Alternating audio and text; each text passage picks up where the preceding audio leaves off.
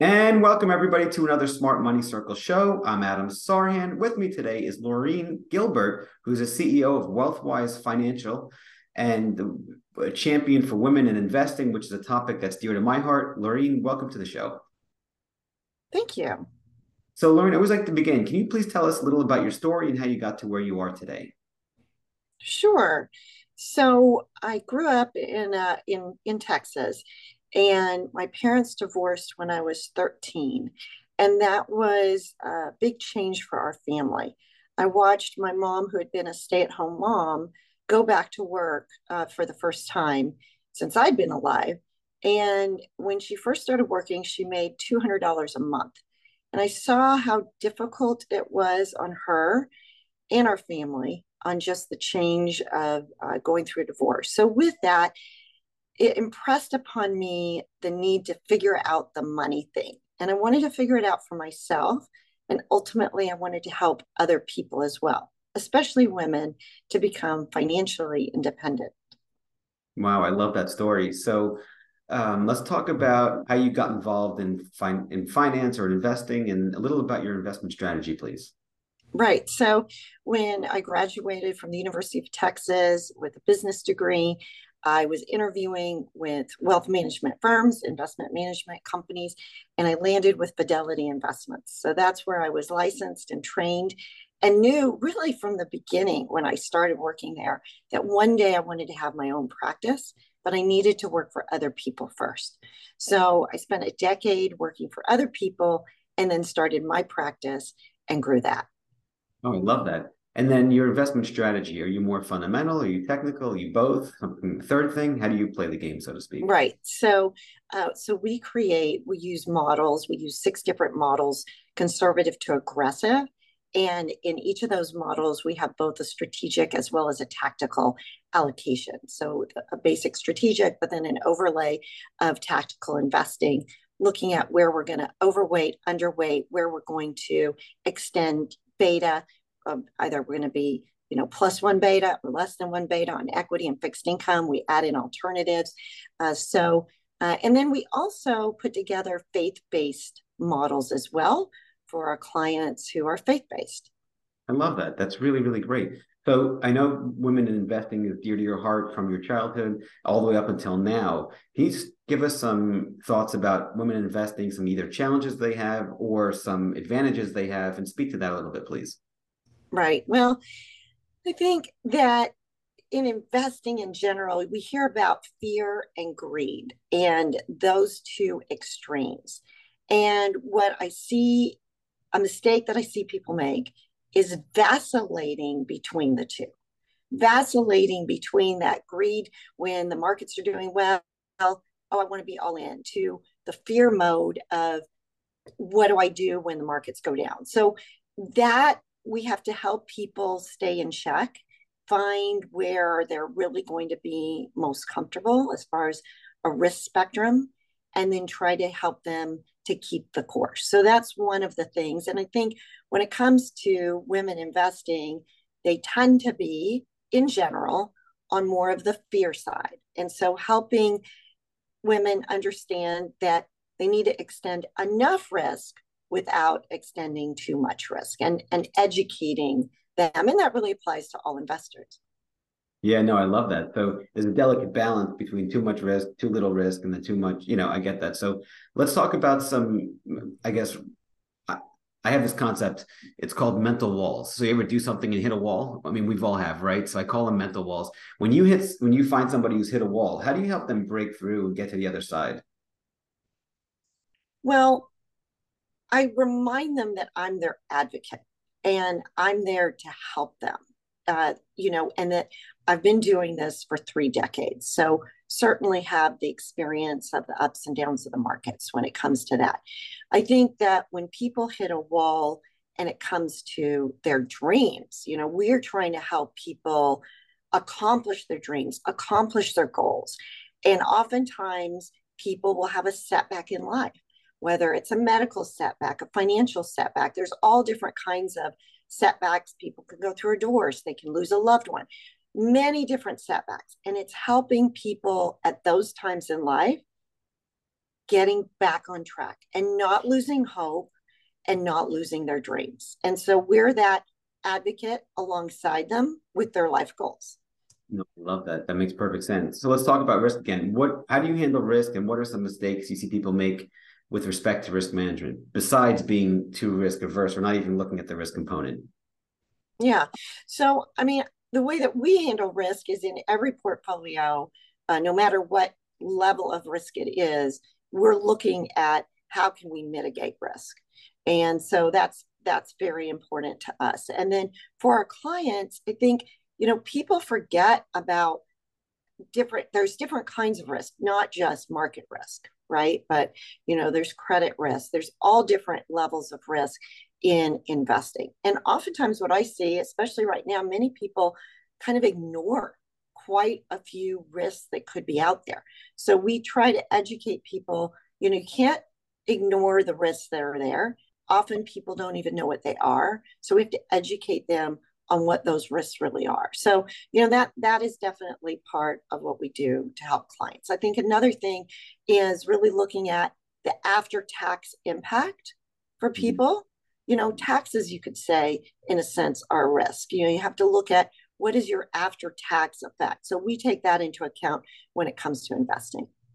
Love that. So I wrote a book about investing. It's called Psychological Analysis, and it was #1 on Amazon for 2 months, Lorene. And we just met, and the first time we're speaking, literally in the book, I have a whole chapter dedicated to risk and all the different types of risks that are out there. It's not just enter here, exit here. So I love what you're saying. That makes perfect sense.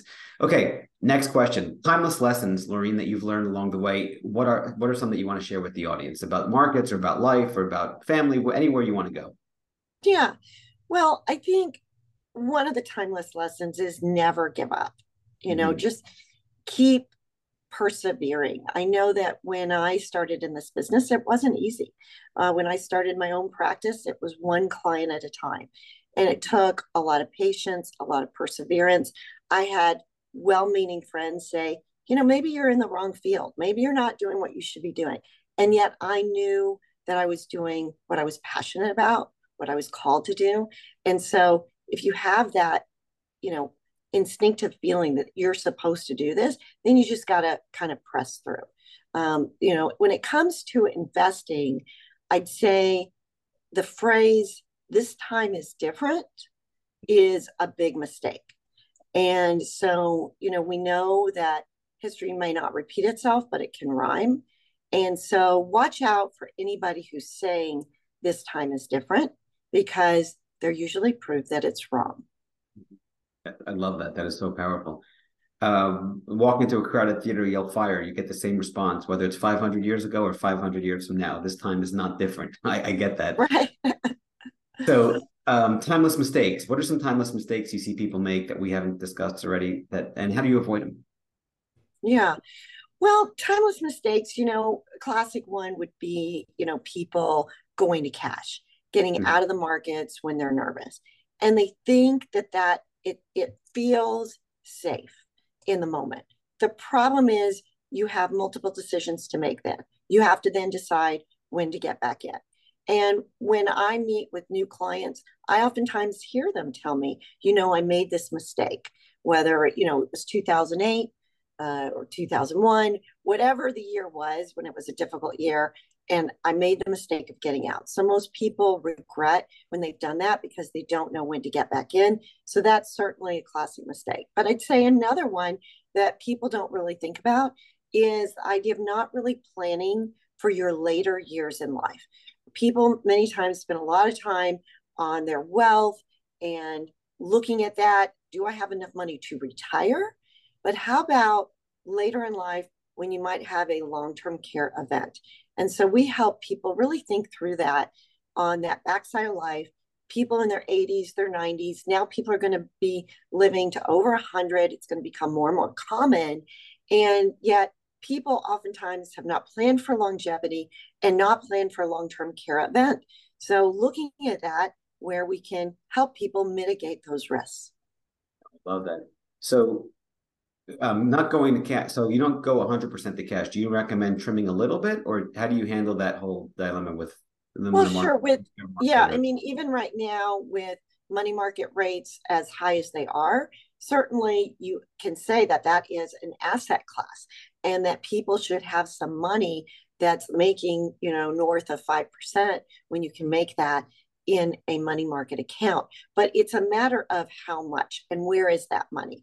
So what we've been helping many clients do is move from their, non-interest bearing savings or very low interest savings accounts into a higher money market fund for the meantime. But yeah, and there are always times where you could make a shift, and we have done that, but we've made shifts, small movements into cash for a period of time as we're looking at the markets to see where we want to go next.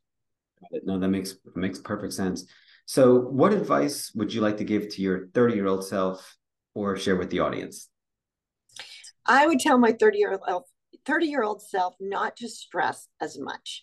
At 30, looking ahead, trying to be the person I wanted to be and grow the business I wanted to grow. And, all those things in my 30s, it was, I was very stressed.